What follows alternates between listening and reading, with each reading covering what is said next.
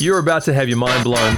If this is the first time you've tuned into this show, hey, well done you. And if not, this is your reward then for keeping listening to this show. A bit of origin story before we get underway. This week's episode came together partly inspired by a book that I read a little while ago called Chasing the Scream. And it's a book about the drug war, how we combat drugs in our society, the criminal proceedings that we use, and all those sorts of things. And what it showed me, independent of what you might think about what we should legalize and blah, blah, blah, I'm not getting into that for now, might do it another time. But what it really showed me was that I don't understand addiction. I have never experienced drug or alcohol addiction personally. Everything that I know about it, I know secondhand, and a lot of it affected by what I've seen in the media. And I don't mean just the news, entertainment media. And of course, we say that you shouldn't believe everything you see on television. But of course, if you get a certain picture about something for a long period of time, it's natural that that becomes your assumption about it. That is a long-winded way of saying that Simon Cornwall, the guy that I'm speaking to this week, knows addiction firsthand. He is a recovered addict. He now works with addicts through an organization that he started called Recovery First. And so I thought, this is a guy that I need to talk to. And so what happened over the next hour or so was a pretty free-form conversation. Now, something that's a little bit different with this week. First of all, apologies about the first about half hour or so. There was some weird thing going on with the audio, so there's a little bit of this hum underneath. But I get it sorted by the second half, so that's good news. Also, too, I said to Si that I would break every now and then as he needed to, just to, obviously when you're talking about drugs and alcohol, this affects people's lives. And so if there was ever a point where we just needed to make sure that, we kept things appropriate, respectful of those that he's worked with and their experiences and that sort of thing, I gave him free rein to do that. So whenever I pop up in this thing or you hear a bit of a rough kind of a cut, that's actually what happened. But I don't like to edit these too heavily. It to me erodes away the naturalness of the conversation, and that's more what I'm trying to achieve with this kind of podcast too, by the way. So now you know all the backstory. You're about to hear something incredible, an amazingly eye-opening perspective from somebody who has faced addiction himself and now has devoted his time to helping addicts recover and become functional members of our society. So to begin with, I just wanted to go straight out there and say, all right, let's learn about addiction, Si. So this is how we started. Addicts and addiction, well, it's one thing I can tell you for a start is that it's not a moral issue. A lot of people think that, it's about breaking some sort of moral code, but unfortunately what addiction is it's something that somebody does and they can't stop. Right. They can't stop. That's the dilemma of an addict, is the fact that they might want to stop. It's like, I don't know, I suppose it's like wanting to go to the gym. You make up your mind, you say, I'm going to the gym, I'm going to work out and I'm going to have big muscles. Day one, you go to the gym and you do it and it feels good. So you keep doing it and you set yourself some goals and you work towards those goals. Fortunately, with addiction, it's just not like that. And, there's two trains of thought on it. Some people think that you're born with it. Mm-hmm. Other people think that you grow into it. Yep. But the point of the matter is that for an addict, he might get to a point where he needs to change. And this is normally what happens, is that he runs up against society. He ends up breaking rules and becomes a misfit in society. So, he might look at, he's got mum telling him, he's got his mother-in-law, he's got his wife, he's got his brother, he's got his workmates, he's got his boss, he's got everybody telling him he needs to change. Yep. So he decides, well, maybe I'll look at it, maybe I will change. And I think this is the thing with the guys that I've, met and the people I've met, in the jails. And just on that, 80% of the jails are full of people who were under the influence of either drugs or alcohol when they committed their crime. Right. And the bottom line is that they can't stop. I'm going to jump in on that because I think for the devil's advocate role that I'll play on this one as well, for people who are listening to this, right? We hear these stories about addicts. We go, well, they just need to stop it. They just need to try harder. And if they've ended up addicts, it's their own fault. So how do you approach somebody like that then? What's your understanding of addiction then when dealing with that kind of mindset? So addiction really is a mental obsession coupled with a physical addiction. Okay. And that's it in a nutshell. So you've got somebody that, as I say, sees that maybe they've got a problem, society's telling them they've got a problem, and somebody's saying stop it. Right. So the addict tries to stop it. And he can exert as much will as he likes to his addiction, and it won't work. But maybe he's just a low willpower individual, Simon. Maybe he just needs to pull himself up by his bootstraps, right? And that's the exact type of thinking that makes it worse for an addict. And that when he's got society, he's got people saying that sort of thing to him. And it's not about being, hear me right. They need to be accountable. Yeah. When an addict breaks the law, he needs to be accountable. He or she needs to be accountable for their actions. And it's not about, slapping them with a wet bus ticket. All of us in society, no matter what our problem is, if we break the law, we need to be accountable. Yeah. But when something behind that is perhaps making us break the law, because you'll find a lot of addicts aren't actually criminals, but they resort to criminal activity to support their habit. Sure. So you've got somebody, so this is the thing, so they get to a point where they're trying their hardest. Now, this is something I'll say to you, and this will either make sense or it won't. There'll come a time and a place where an addict has no mental defense against the first use. No mental defense against the first use. Now, what does that mean? How frightening would that be? Yeah. And I'm just trying to think of a context that I could put that into you. So you wouldn't do, say you would never hurt your mother. Right. Now, that's a moral code that you would have. You would never hurt your mother. And then I would be telling you there'll come a time and a place where you'll hurt your mother. Right. Now, how soul-destroying would that be? Right. Was that you would have, no matter how much will you exerted over not wanting to hurt your mother, Yeah. there come a time and a place where you would hurt your mother. Yeah.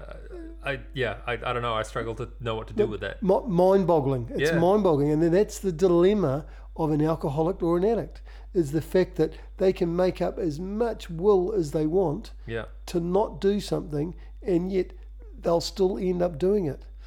And that's why addicts will go so low. And, you'd think that when somebody, they lose their job or their wife walks away, that, they would be accountable enough to change. But it's not about that. They actually have to, and this is the key, they actually have to admit that they're powerless over their addiction.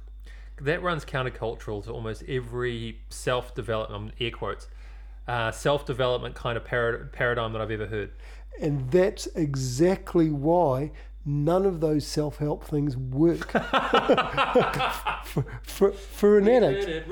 Yeah, all right. The, okay, tell me more. And it's the thing is, because the more will that you exert with an addiction, Yeah. the less chance it has of working. And as I say, it runs against everything, because that's how training and everything works. Is that you apply a bit of will, you do more study, you do more, and that. But for the addict, it just doesn't work like that. Yeah. The more self-will they exert, and this can be held typically, is that a lot of addicts will become a workaholic. That they just swap an addiction for something else. Because they're quite capable of exerting. They're brilliant people, smart people. Right. They can exert will, and they will. Stop. Actually, I want to talk on that just for a moment too. That idea of addicts being intelligent people. That is, again, like, if I think of, I guess I want to speak to when I hear about addiction, when drugs and alcohol addiction is communicated via media. The picture that a lot of people have is of low-income people who just aren't that bright and got sucked into this kind of stuff because so that whole concept is wrong too. True misconception, and it has no bounds. It can be low class, middle class. Even if you're like, class to me doesn't mean anything. That's only a social status, right? So to say, people, as far as I'm concerned, are all the same. Rich, poor, black, white, pink, yellow, whatever, all people, same level, same as, and that's important to me. And that it has, so you're talking drain diggers, doctors, lawyers, school teachers, whatever, can all be addicts. They can all be afflicted by this disease, and they call it a disease because a disease is like something. So if you got cancer, and that, it's not actually your fault that you've got cancer. Right. That's something that you get.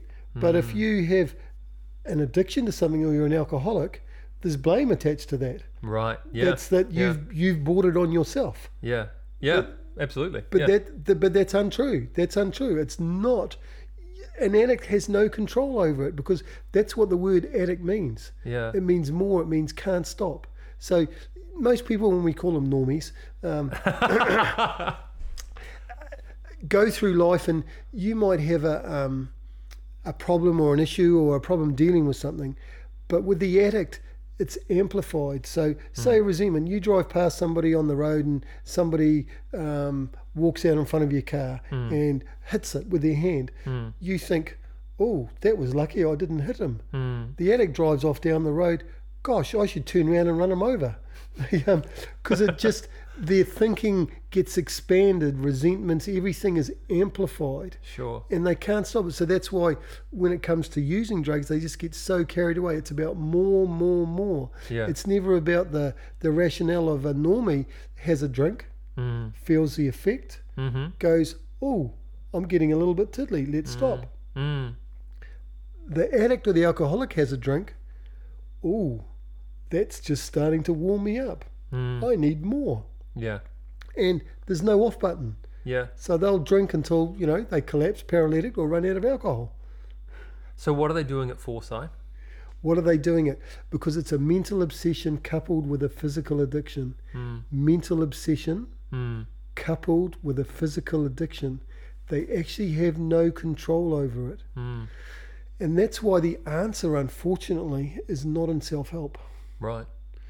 The requirements are, I'm a little bit involved with 12-step programs, and the requirement is willingness, openness, and rigorous honesty. Yeah. And it's being able to, the first thing for any looking for help is admitting that you've got a problem. Sure. And that's the problem. Most addicts, most alcoholics at somewhere on the stage, everybody else has got the problem but me. Yep. The problem is everybody else but me. Yeah, right. And it takes a lot of, and that's quite often why it happens, why they get to the bottom of the heap, is that they're in trouble because they're unwilling to think that they have a participation in all the trouble that they're in. Wow. Tell me more about that. I love that thought, the participating in the trouble that they're in. Yep. It's like everything else. It's like the blame game. It's like, I'm having a problem, with my work, with my work colleagues, the police, they're all, it's a problem. Instead of, and this is one of the keys to recovery, is owning your part. So when I drive down the road and the policeman pulls me over and gives me a ticket, my part in it is I was speeding. Yeah, right. I deserve to get a ticket. Yeah. But generally, if somebody's not in recovery, an addict, the policeman, he's an idiot, he gave me a ticket. He ticketed the wrong person. Right, right. Why aren't you out chasing all the real criminals? And right. How many people do you hear saying that?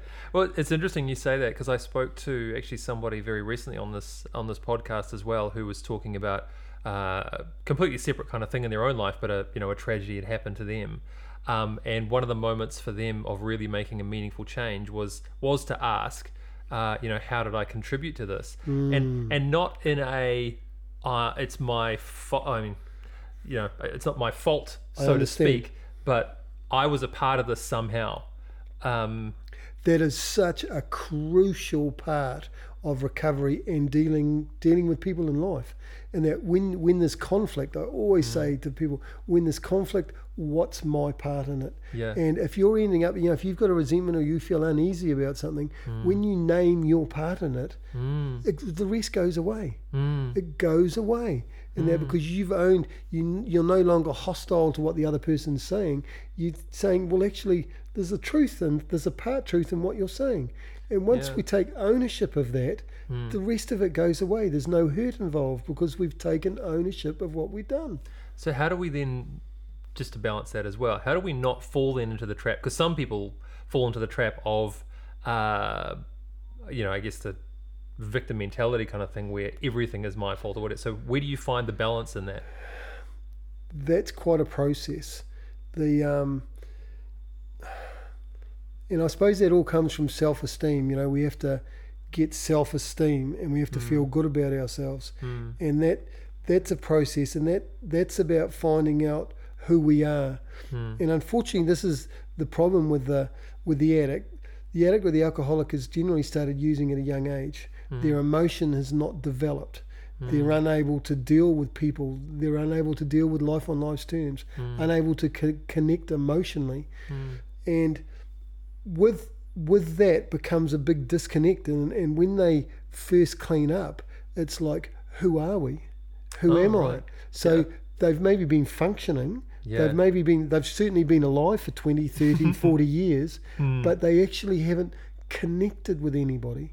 And that takes a long time to find out who they are. And because remembering that when you talk to them, you'll find that a lot of them had a problem before they even picked up. Yeah. And that was that inability to live life on life's terms.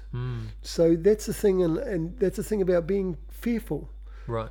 So as a young child, having somebody tell you off, and a lot of them will say was that, I couldn't wait till I could grow up and hurt people because they felt so hurt and intimidated by life. Yeah. Pick up the magic elixir, the drink or the drug. Right. All those problems don't have to face life on life's terms. Yeah. And that's why when an addict first gets clean, life is so intense.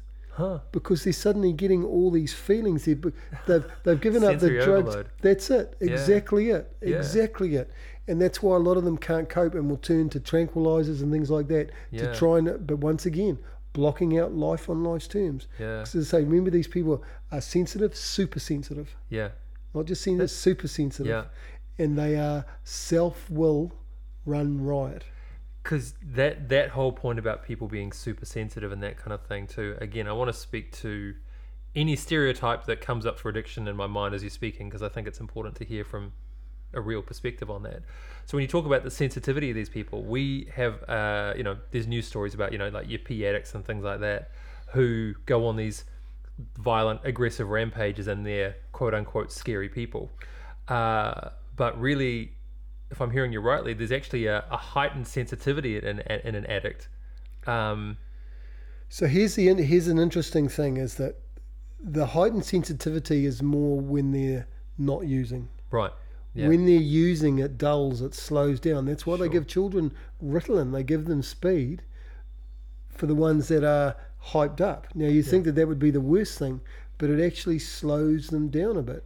So the same with the addict. And my understanding of this is that, a lot of the P users, they lock themselves in a room, draw the curtains, and they don't want to have a lot to do with the outside world. They just want to use their gear. They don't want to be out on rampages. What happens a lot of the time is when people are coming down off the gear. That's when a lot of the murders or the things that go wrong in society, because while they're using, they're actually relatively stable. Even though, I know that sounds weird. No. It's when they come off it or when they alter the medicate, that's when it becomes very unstable. Sure. The coming down, the mind, the things, and I don't know if you've heard the term psychoses. Yeah. A lot of them get into psychoses when they're coming down, not while they're using. When they're coming down, and that's the thing where they're hearing voices, they're hearing all sorts of things, and some of them after using, if you've been awake for 7 days or what have you, you're going to be hearing stuff, you're going to be seeing stuff. You're up at the curtains, you're looking. I've heard of guys pulling their cars apart, pulling all the seats out, everything apart, because they think the police have stuck a bug in there. Right. Yeah. They haven't, of course, but that's the overload. So the thinking just starts going over and over and over again, one-track minds, and it all revolves around themselves. Okay. Getting gear. Yep. Scoring, for themselves. It's all about themselves. The addict isn't thinking about somebody else. They're not thinking about their kids. Yeah. They'll be in the bathroom, lock the door, lock the kids out, put the kids in another room. And that's the sad thing about it, is that so many lives, so many families are affected by this disease. And if you can think of it in terms of a disease, because a disease isn't about a fault. Yeah. It's not about, you have no choice if you have a disease. Yeah. But you do have a choice to do something about it. Well, one book actually that I've read recently, which has profoundly affected my just approach to this, was by a guy called Johan Hari.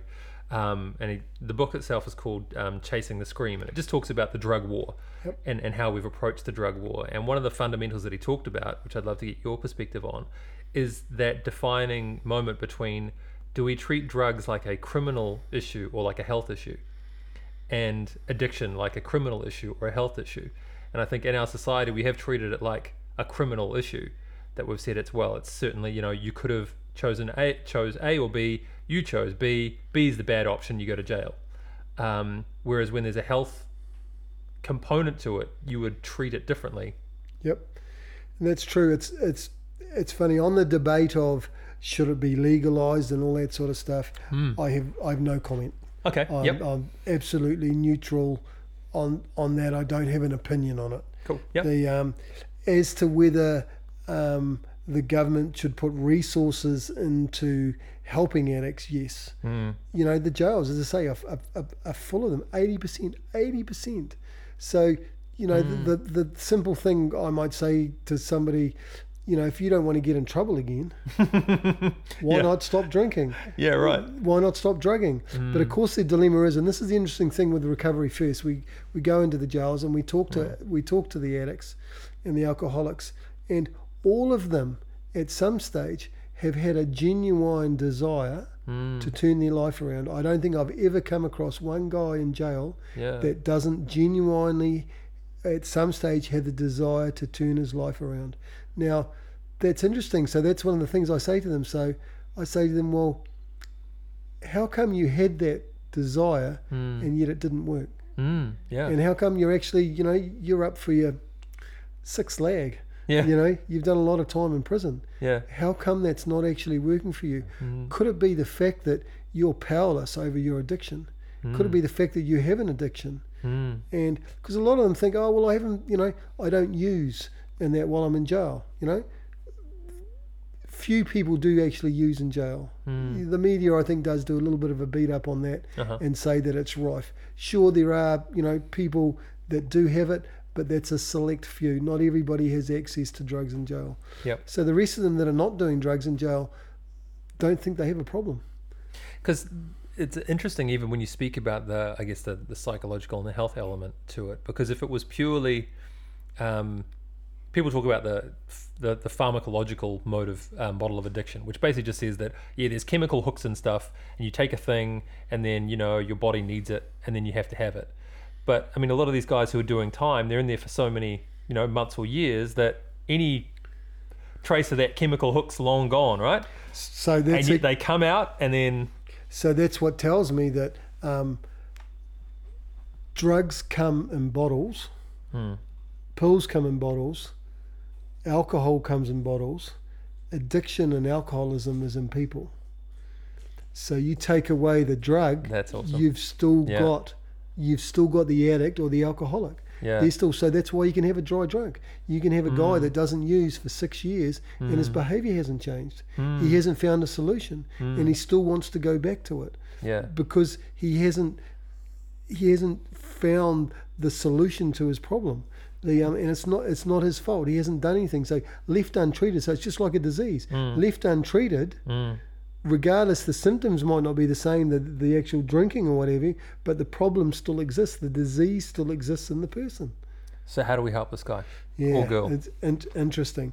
As a friend or a family member, I think making people accountable, that's one of the best things to behaviours, because the biggest thing a family can do wrong is accept behaviours, bad behaviours. And that's, I see it. I get lots of phone calls from mothers about their sons. And the sad thing is that because the son's been unwell for a period of years, and unfortunately what happens is for every addict or alcoholic, they affect 10 people around them. Wow. 10 people. Okay. And obviously in that group is the mum and the dad. And the mum and the dad start, because they're their son, they accept behaviour. Oh, that's our Johnny. He's the way he is, or what have you. Johnny's in jail. Let's go bail him out. Johnny's got fines. Let's pay his fines. Yeah. Let's do all that. Whereas Johnny should be made accountable from a very young age. Yeah. And I know that doesn't solve it, but what it does, first of all, it makes them look. It makes the addict look. Yeah. Because as soon as they've got people, money is the worst thing to throw at the problem. Yeah. Let's bail them out. Let's put them into rehab. All those choices need to be made by the addict or the alcoholic themselves. And that's fundamentally what the program's about. They have to do it for themselves. And that's when the program works, when somebody picks up, and that's the thing about owning your own stuff. Doing something because you want to do it, being willing and open, but it all comes from back to the thing about admitting that they're an alcoholic or an addict. And sometimes you have to put them out of the circle to do that. And that's really what we call tough love. And I see mums, enabling is the word that we call it. They will enable their sons because they think if they don't pay their fines, or if they make them go, boot them out of home. That's the first thing I say to mums: boot your boy out of home. What's that, 30 years of age and he's still living at home? Yeah. Boot him out. Wow. What's he doing there? Yeah. You're a neighbour. You're not helping him with his problem. Yeah. He needs to grow up, and face life on nice terms. And yeah. But once again, it's down to the individual. The individual then, left to a point of where he doesn't have family bailing him out, probably doesn't have a job to go to by then. Or it could be, a lot of them have a lot of support, but unless they have that willingness, that thing inside them to want to change, you're wasting your time. And, that's the big thing, as I'd say too. If somebody's not changing, not willing to make an effort, you're best just to leave them alone. So how do you balance that then with recognizing that, as you said, like an addict in and of themselves, they can't, they can't they can't fix it themselves. Yep. They're powerless over it. How do you identify a genuine willingness to change that or something like that? Now that's interesting, because over the years, 25 odd years, you can't tell. That's the honest truth. You'll have people that exhibit a genuine reason, can seem to tick all the boxes, and there'll be the ones that just want to tick the boxes, to save their backside, to get out of trouble and all that sort of stuff. So it takes, there's definitely ones that we call yanking the chain, and the ones that yank the chain, they sort themselves out pretty quick, because they can't stick around. They can't be around the winners. They can't be around the ones that are wanting to do it. It's just too much of a contrast. And then you'll get a group, and the first few years of recovery is such a fragile thing for anybody, for any of them. It's really it's a scary thing, is that because it takes so long for their lives to turn into such a shambles. It's going to take a long time to get things well. And it is about, it's a cliche, you hear it, one day at a time. Yeah. And that's what it is. And the best thing you can do is just, support those people, help them, doing things like getting to meetings. Getting to meetings is an important part of them. But as I say, once again, hold them accountable. It sounds like part of the test of that, if I was to come up with one on the fly, is that whole willingness to embrace community properly or not seems to be a very strong part of this. Like when I have heard of addiction before, or how people have spoken to resolve it, it's been talked up as this triumphant individual moment of saying, hey, I'm going to turn my life around now. And even a person coming along and saying, hey, I want to get things right. What I'm hearing from you very strongly is that it's really a commitment to being a part of a community as well, where there is an openness and a sharing through that journey. Has to be one addict or one alcoholic helping another. Yeah. And because that's a 12-step, isn't it? It's a 12-step program. That's correct. Yeah. And that's the way, it was set up, the way it was destined, if you like, was one addict helping another. Yeah. That's where a lot of them will do their service. They'll help another alcoholic. Whereas going and doing penance or whatever is probably not the thing. There's it's that selfishness again, though, right? Because you said earlier on that whole idea about drug users and they're looking after their fix, looking after themselves primarily. Breaking out of that and saying, no, I'm going to look after somebody else now. Yep. So in the old ways, it was self-will run riot. Yeah. Whereas the new way might be give it away to keep it. Okay. And that's an interesting philosophy, but it works. So it's such a contrast for the addict, because they've always been wanting to me, and then now suddenly they're told to think about somebody else. And genuinely, that might be an addict, not so much a normie. But it's about carrying the message. So they might go and, sit with somebody, and when they share their story, and that's the whole part of the 12-step program that is so good. It's never about anybody telling anybody else what to do or how to do it. It's about sharing their own personal recovery, their experience, strength and hope is what it's called. Yeah. And the other person gleans on that and picks up stuff and is then willing to do it for themselves. It's never about somebody waving a stick and saying you must do this or must do that. Right. They have to pick it up, and this is where the journey, and that's why I say it's a journey, is that over a period of time, and that's why we have the willingness, the openness and the honesty, is that the person's willing to look at things. So, it could be, one of the steps is making a searching and fearless inventory, and looking at their past lives and that, and the people that they've hurt, and be willing to actually do something about it. Not just a willy-nilly, I'm sorry or whatever, that carries no thing. So what was actually my part in that? How can I resolve this? Important part on that though is not to hurt others while you're doing that. Right. Okay. Because sometimes people who are turning their lives around or whatever, you want to tell everybody about what they've done wrong and all that sort of stuff. That's certainly, and that's why these programs are anonymous and they're quiet. And even today, speaking out about it is not to glorify what anybody's done wrong or to glorify these bad people turn good. It's about education.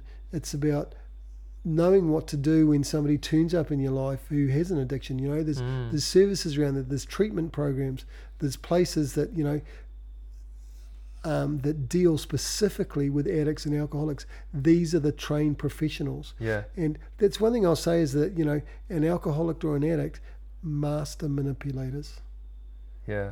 Not just a normal manipulator. We're talking master manipulators. And it's the one that they'll have the money off you. They'll have some scam, some scheme. The mothers, the things that I've heard that sons have been up to and that sort of stuff to scam money out of their mothers because of fueled by their addiction. It's relentless. So when you were saying that, I'm just mindful even for myself. We talked about the 12-step program, but most people listening probably don't know what the 12 steps are. Could you walk me through them? Quite happy to talk about the 12 steps. So we'll just run through them, shall we? Yep. We admitted that we were powerless over our addiction and that our lives had become unmanageable. Okay. So, what does that mean to the addict? Admitted that they were powerless over their addiction. And that's that thing, and that their lives have become unmanageable. And that powerless over their addiction, that's that whole thing, is when it's out of control, when they've made the decision to stop and then they find that they actually can't. Right. That's when they come to the point where they actually understand that they're powerless. And obviously that their lives have become unmanageable, that's where people around them, their lives, they're hurting people, their families, they're doing stuff that they don't necessarily want to do. And as I say, they might have good morals and that, but when they use, it's out of control, their lives become unmanageable. Or like you say, that step between when they've used and, coming down afterwards and things like that, and the behaviour that comes with that as well, right? Behaviour is certainly an important thing. Okay. So I'll move on to step 2, which is we came to believe that a power greater than ourselves could restore us to sanity. And I suppose the thing in the first place is that an addict has to understand that they're insane.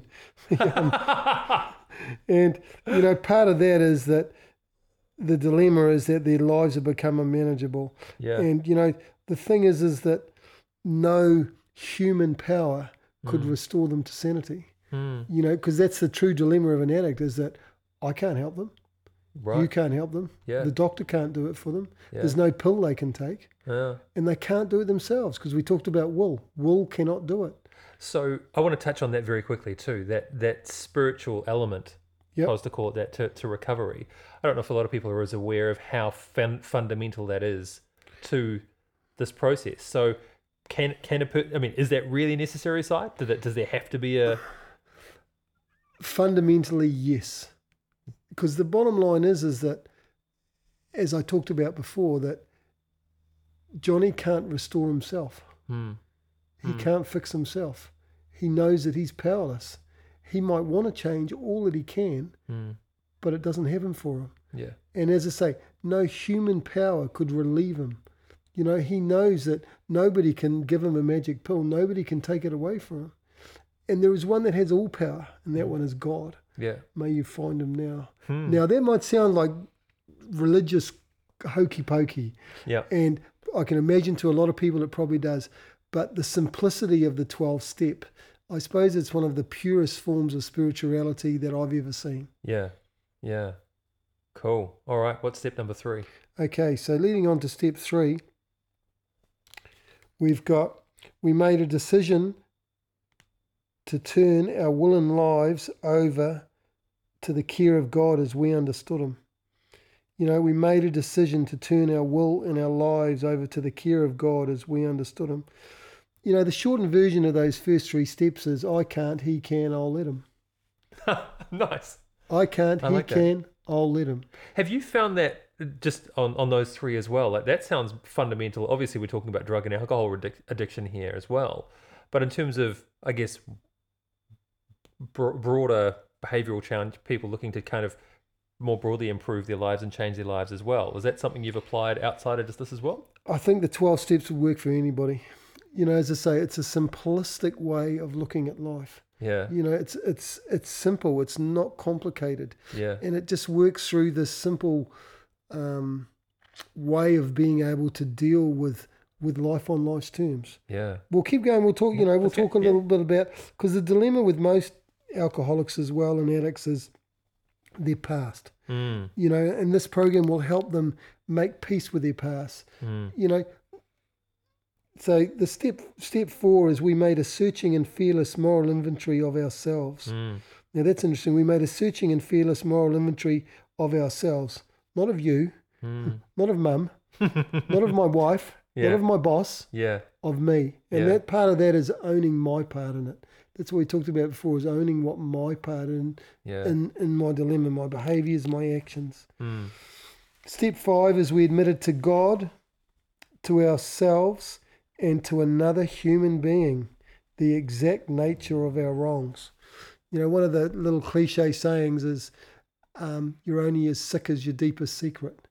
And that's, you know, one of the things I believe. A lot of people don't actually talk about what's really going on for them. They're too scared to let anybody know what they've done, what they're feeling. Yeah. You know? And that's the thing, is that, you know, to acknowledge feelings that you feel that may not be a good feeling. to say that, because there's, you know, a lot of wires have been crossed over the time, and there might be a lot of things going on for an addict that's not right. And when they first get clean, is having this overwhelming emotions and not knowing what to do, how to express them, where they come from, how to react.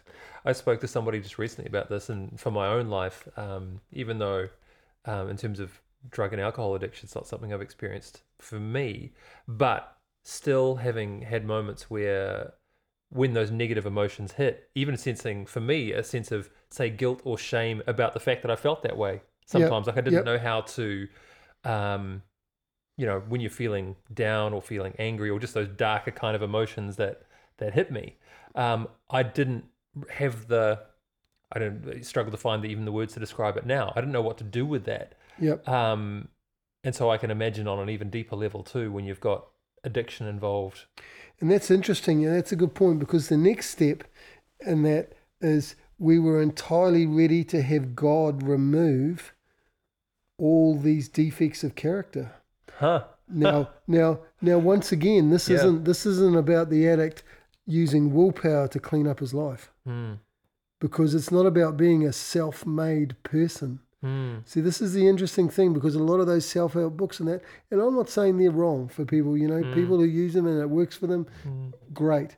But for the addict who's trying to apply a self-help remedy, it's not the thing. So it says, you know, we're entirely ready to have God remove these defects of character, because this is the thing, is where addicts will try and turn their lives around. They will try and rid themselves of their character defects. They will try and be the best person ever, and unfortunately it doesn't work. And it's interesting. I know a few Christians like that as well. Who have tried desperately to make their lives better. And I believe the true Christian walk is about God will do for us what we can't do for ourselves.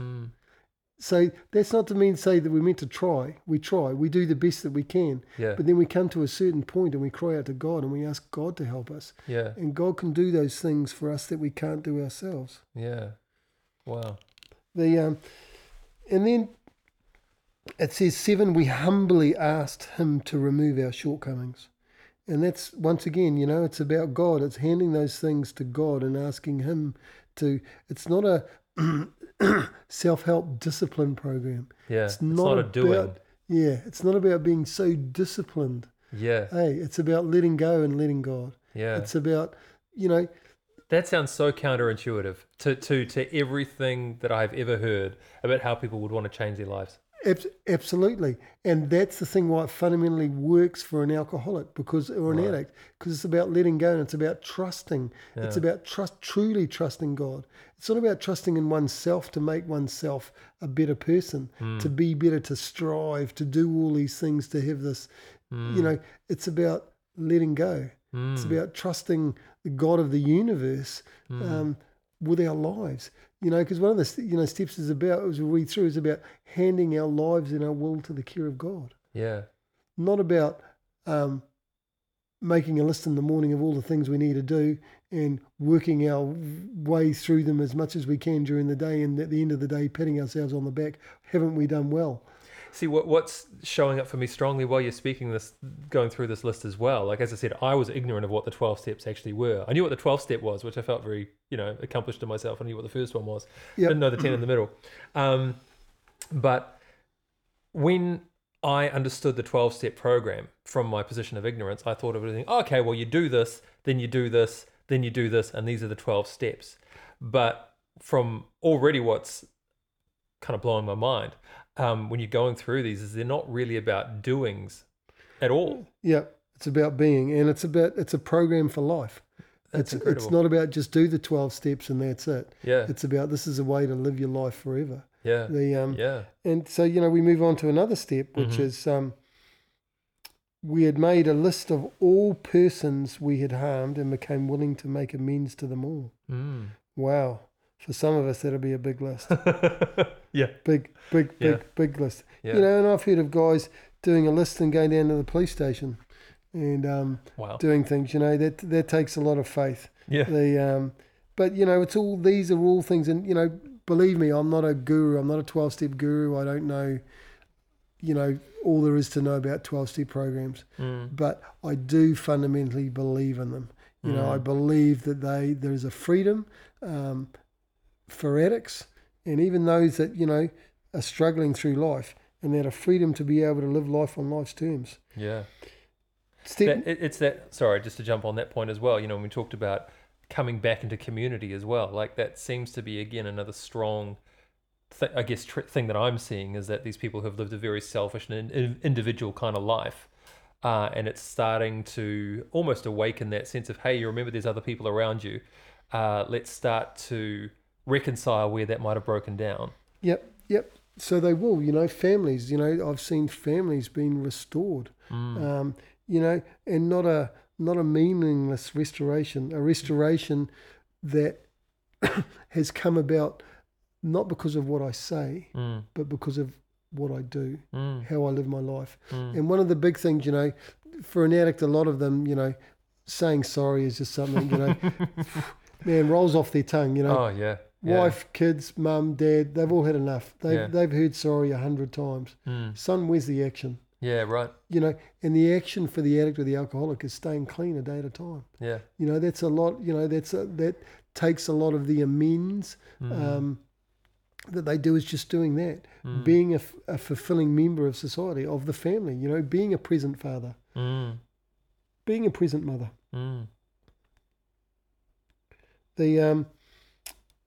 And then so we move to 9. We made direct amends to such people wherever possible, except when to do so would injure them or others.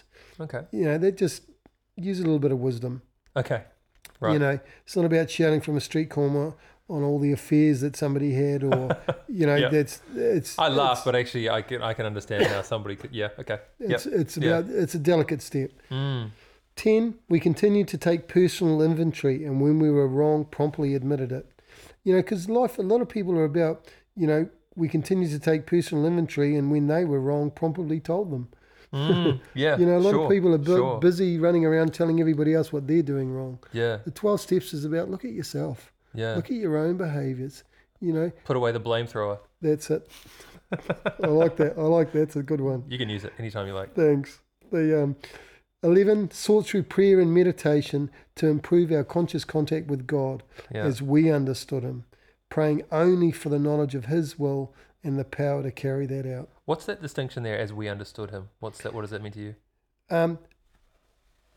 As a child, you know, I believe in inertly or inherently, Yeah. we all have an understanding of who God is. Yep. And that from our childhood or just something that's in us. And that's something, you know, that's not pushed on us by society. It's just something that we understood who God is, you know. And I think when we talk about that, God's God, with the big G. Uh-huh. And, you know, I believe, you know, for me, that's what it is we understood Him. It's not about... Yeah, I'll just leave it as simple as that because it's the individual. The individual has an understanding of that, and you know, I personally believe that, as I say, inherently we know who God is. Yeah. Yeah. Cool. So we're up to step 11. We sought through prayer and meditation to improve our conscious contact with God as we understood, praying only for the knowledge of His will and the power to carry out.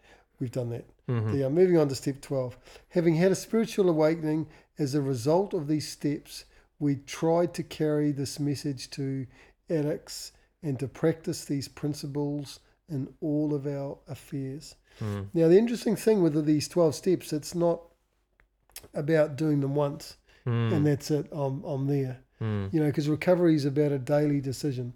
You know, there is no cure, and this might sound funny, but there is no cure for alcoholism and addiction. Okay. There is only a daily reprieve. A daily reprieve contingent upon the maintenance of our spiritual program. Tell me that again. Okay, so there's no cure, Yeah. but there's a daily reprieve. A daily reprieve contingent upon the maintenance of our spiritual program. Now, well, because that's the thing is a lot of people think it's about going and doing a rehab, Yeah. turning their lives around, becoming Johnny Lunchbox, going off to work, house with a white Johnny picket fence. Lunchbox. Yeah. Yeah. House with a white picket fence, Yeah. getting a job, getting on with it. Right. It's not. For the addict, that won't work. Yeah. You know, fundamentally, they have to have something that at their core, they have a purpose. Yeah. You know, and that 12th step about carrying the message, that's part of that. You know, carrying it to alcoholics that still suffer or addicts. So what's happening then when, I mean, celebrity drug rehab and all that kind of stuff, right? Is, I mean, you haven't made it in Hollywood till you've been to rehab. Yep. What's going on there that a person goes to rehab and then, you know, comes out and then they go back and then they, you know, that cycle? What's that about? Relapse. Yep. The bottom line is that not a lot of addicts or alcoholics find recovery. Wow. A rehab is a place that opens one's eyes. It's a safe place. You know, that's generally the thing is that it takes them out of society. It takes them out of harm's way to get a little bit of clean time up, to maybe look at their behaviours. Some of them are about behaviour modification and things like that. But as we understand that behaviour modification won't sustain an addict. You know, that's not, you know, you can set that right, but that's all about discipline and things like that. Sure. You know, and will work for behaviour modification to a point. Yeah. But as we say, remember when I talked about addiction, there'll become a time and a place where you'll have no mental defence against that first use. So obviously we're talking about the defence against the first use is God, is the spiritual program. You know, God's the one that with 12-step programs, God's the one that sorts it. It's not about the individual. It's not about a mentor. It's not about the sponsor doing it. It's not about anybody being great. You know, the good thing about these 12-step programs is there are no bosses. Right. Okay. Yep. No bosses. They, you know, and that's an interesting thing. The service positions that are held, they're changed regularly. 2 years. Okay. The other thing, and of course, there's another whole part of this 12 steps is the 12 traditions. Okay. So you've got the 12 steps that tells me how to deal with me. There's the 12 traditions that tells me how to deal with other people. Okay. Tell me about them. time for another day? All right. Another all right, day. All right. Okay, so with the application of those 12 steps, if we can talk a little bit more about the program that you're involved in, which is Recovery First, what does that look like with the guys that you're working with in terms of their addiction treatment recovery? What's the term you use? Because I guess when you're looking at it saying, in some ways you'll always be an addict, again, as much as that goes against everything that I've heard in terms of self-development and all that kind of thing, how do you approach that with these guys on a personal basis? What goes on? So that's why the trust that we're involved with is called Recovery First. We understand that with recovery is that must come first for the addict. You know, it can't be the lovely wife or the family, the children, the job, the boat, the car. It's got to be recovery. If they put recovery first, they get all these other things. These other things are a byproduct of putting their recovery first. As soon as something else becomes more important than that, they lose the freedom, the freedom from addiction. You know, and it just sounds so bizarre really, because it goes against everything that we know. And the only person that really understands an addict or an alcoholic is another addict or alcoholic. Sure. And that's just the bottom line with it. And so Recovery First is about, addicts helping one another. Yeah. And it's about relationship. Relationship, is one of the biggest keys to staying clean, because a lot of the addicts have tried to remain isolated. Sure. Recovery First is, we do a lot of fun stuff. We'll go out on camps, we'll do motocross, we'll do jet skis, we'll do paintball, we'll do all these things. And, remembering that I tell the guys that this stuff, as much as it's fun, it's actually hollow. Right. It's hollow. Like, we can go out and we can have enormous amounts of fun and enjoy the activity. Yeah. But at the end of the day, it's about relationship. Yeah. It's about what we're left with. Because you can go out and we can say, man, we had some fun today. Wasn't that cool? And we can, do the old talk about, blow the event up and make it bigger than what it was and all of that sort of stuff. But that's hollow compared with sharing with another person. Yeah. Your innermost thoughts, asking for help, brotherhood, being honest, being rigorously honest with another human being. Talking about, heart language is what I call it. Yeah. Saying what's really going on. Yeah. And I suppose, Recovery First is it's a support mechanism. Yeah. It's a support mechanism for men. We believe in the fellowship is that, men for men and women for women. And that, we have to be, stick to those guidelines. Otherwise, there's another step that they talk about, the 13th step, which I won't go into any detail whatsoever, but I will leave that to your imagination. Sure. And it's not being, sexist, separating them or whatever. It's just, it helps them get well as individual, as men, taking ownership and not having the distraction of women. And I presume, for women, it's the same thing, being able to talk amongst themselves and not feel threatened, not feel they have to behave a certain way. Yeah. It sounds like there's a depth of relationship in this that normies don't experience most days. Well, I can sit down and, that's that thing is I can try and talk heart language to a normie. And normally I get funny looks or, they're just not on the page because everybody's about, I find a lot of people are about earning money and they all have their own agendas. Yeah. Whereas, my agenda might be finding out what's going on for you. Yeah. How can I help you? Yeah. What are you stuck on? Right. What are your struggles? Yeah. And then just sharing, a part of my journey and what happened for me, not trying to fix anybody else's problem, but just, talking openly and honestly. The other thing too is obviously with Recovery First is just, the simple thing about getting guys to meetings. Yeah. A lot of guys come out of jail, no money, and, transport, all that sort of stuff is a problem. It's hard to get to meetings. So we, help them get to meetings. But it's, as I say, it's about people helping people. Mm. I mean, you made that comment too, talking about the fun that you guys have and how it can be hollow and it needs to have deeper relationship underneath it.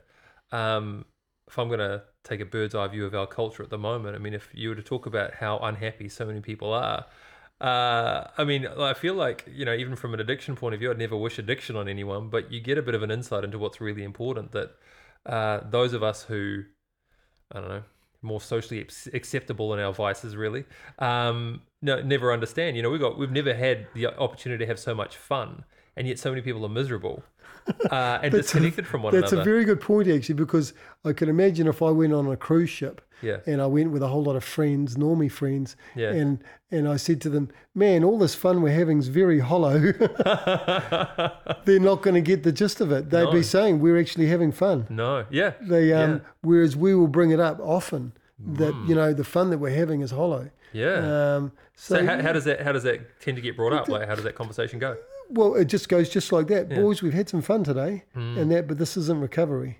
Yeah. This is just something that we've done and that sort of stuff, but it's not going to sustain you. Yeah. It's not going to, it's a fleeting thing. Sure. It's got no substance to it, even though it seems like fun. Because the thing is, for the addict, obviously, is, if we go motocross riding, I'd love to get up tomorrow and go motocross riding. Oh, and the next day, Yeah. and fill their lives with just doing that one thing that makes them feel good. Yeah. And I suppose that's the excuse me. The thing with an addict or an alcoholic is to be able to sit with the uncomfortable feelings. That life isn't about feeling good every day. There'll be days where you feel low. And to be able to accept that, not to want to change that. Because remember, when the addicts used, they've tried to set this constant feeling of normality or this flat line by using drugs. Even as you say that, look, a thought that I've turned over in my mind, I probably need to put words to, is that there's a distinction in our culture between someone who is an addict, substance abuser, whatever you want to call it, versus, the normies, the rest of us.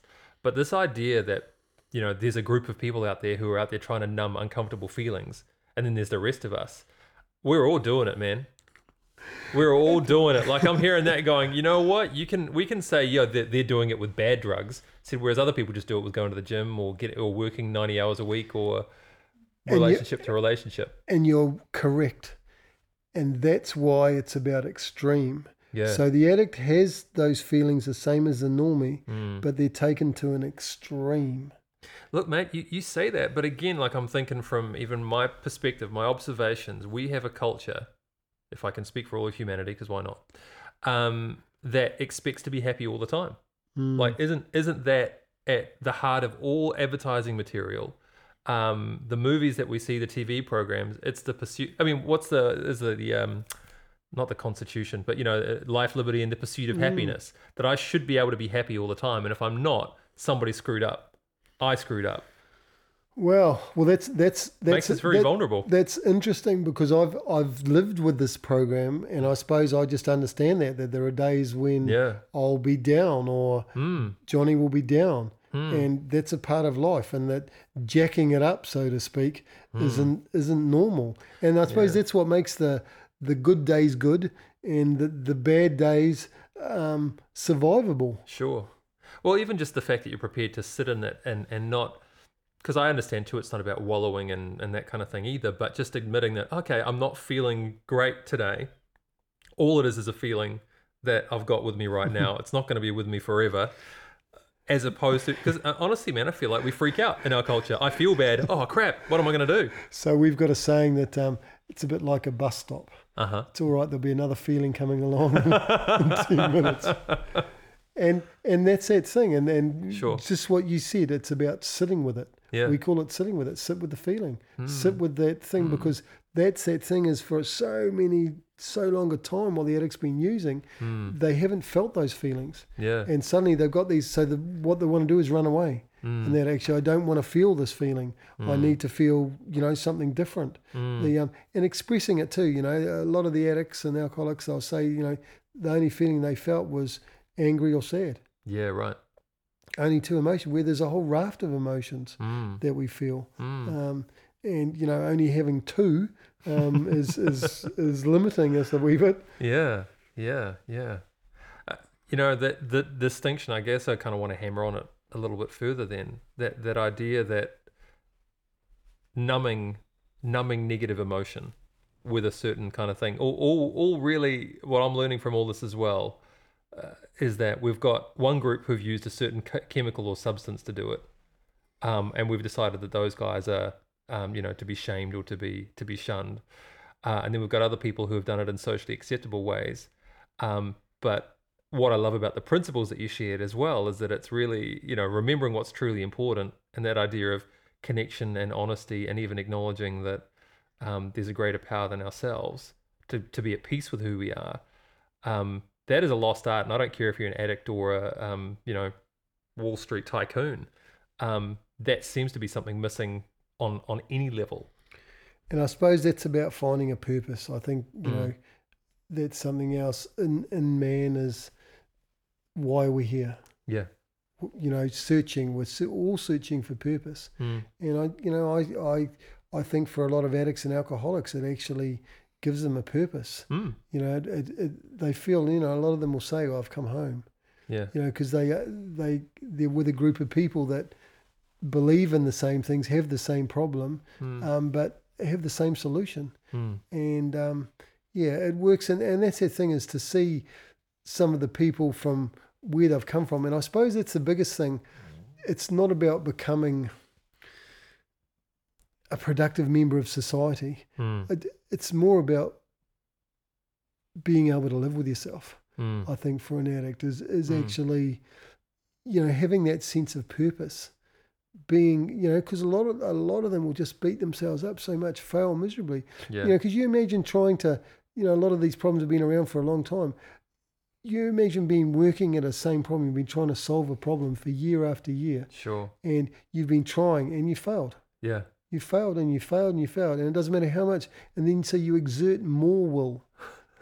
Yeah. And you fail again. So you have a more resolve. Mm. And you fail again. Mm. And you might, you know, you might stay clean for a day, a month. Sure.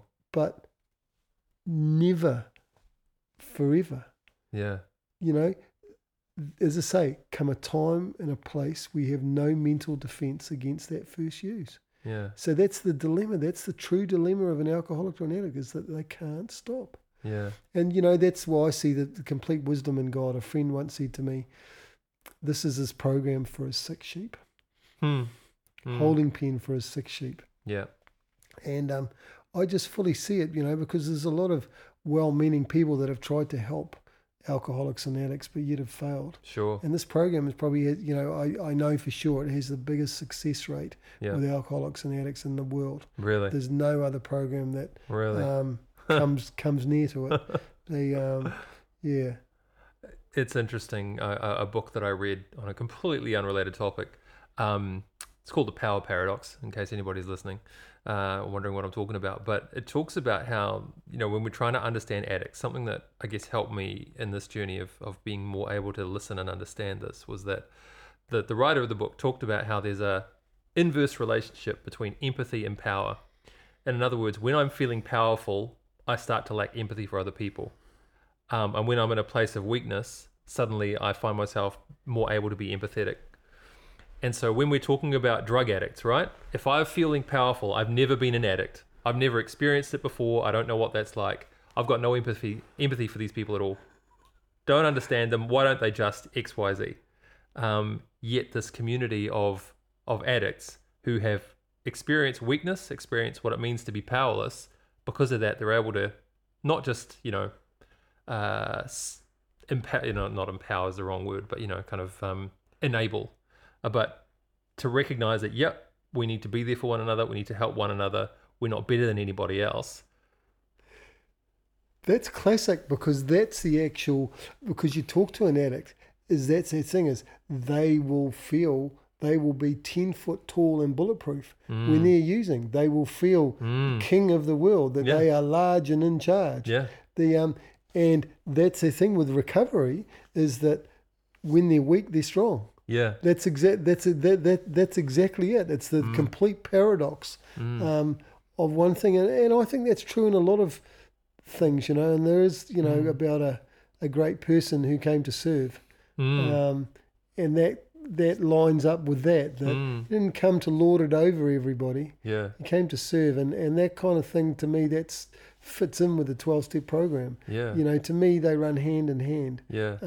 They're not separate things. They were actually started off from the Oxford group. It came from 7 steps from the Oxford. It was a Christian group, the 7 steps, and then it was converted to a 12-step program, and it was born from there. Yeah. Si, this has been amazing. If somebody is listening right now and either they need help for themselves or they want to get in touch with you or the Recovery First program, what's the best way for them to do that? They can just look online, go to www.recoveryfirst.co.nz. Si, you're a legend, mate. Thanks very much. Thanks for having us. I can't tell you how privileged I felt to have that conversation. Simon Cornwall from Recovery First, recoveryfirst.co.nz. That's it for this week. I hope that has just been as enlightening for you as it was for me. I might have shared with you guys the other week. I feel like it was. It all blows together in my mind. The point is, when I got into doing this, I started to realize a trend of discovering those who have an understanding of growth and transformation. And when it really comes to how you really help someone, I think somebody who works with drug and alcohol addiction understands that on a level far deeper than those of us who are like, oh, my diet's a bit rubbish, or I wish I exercised more, with that voice.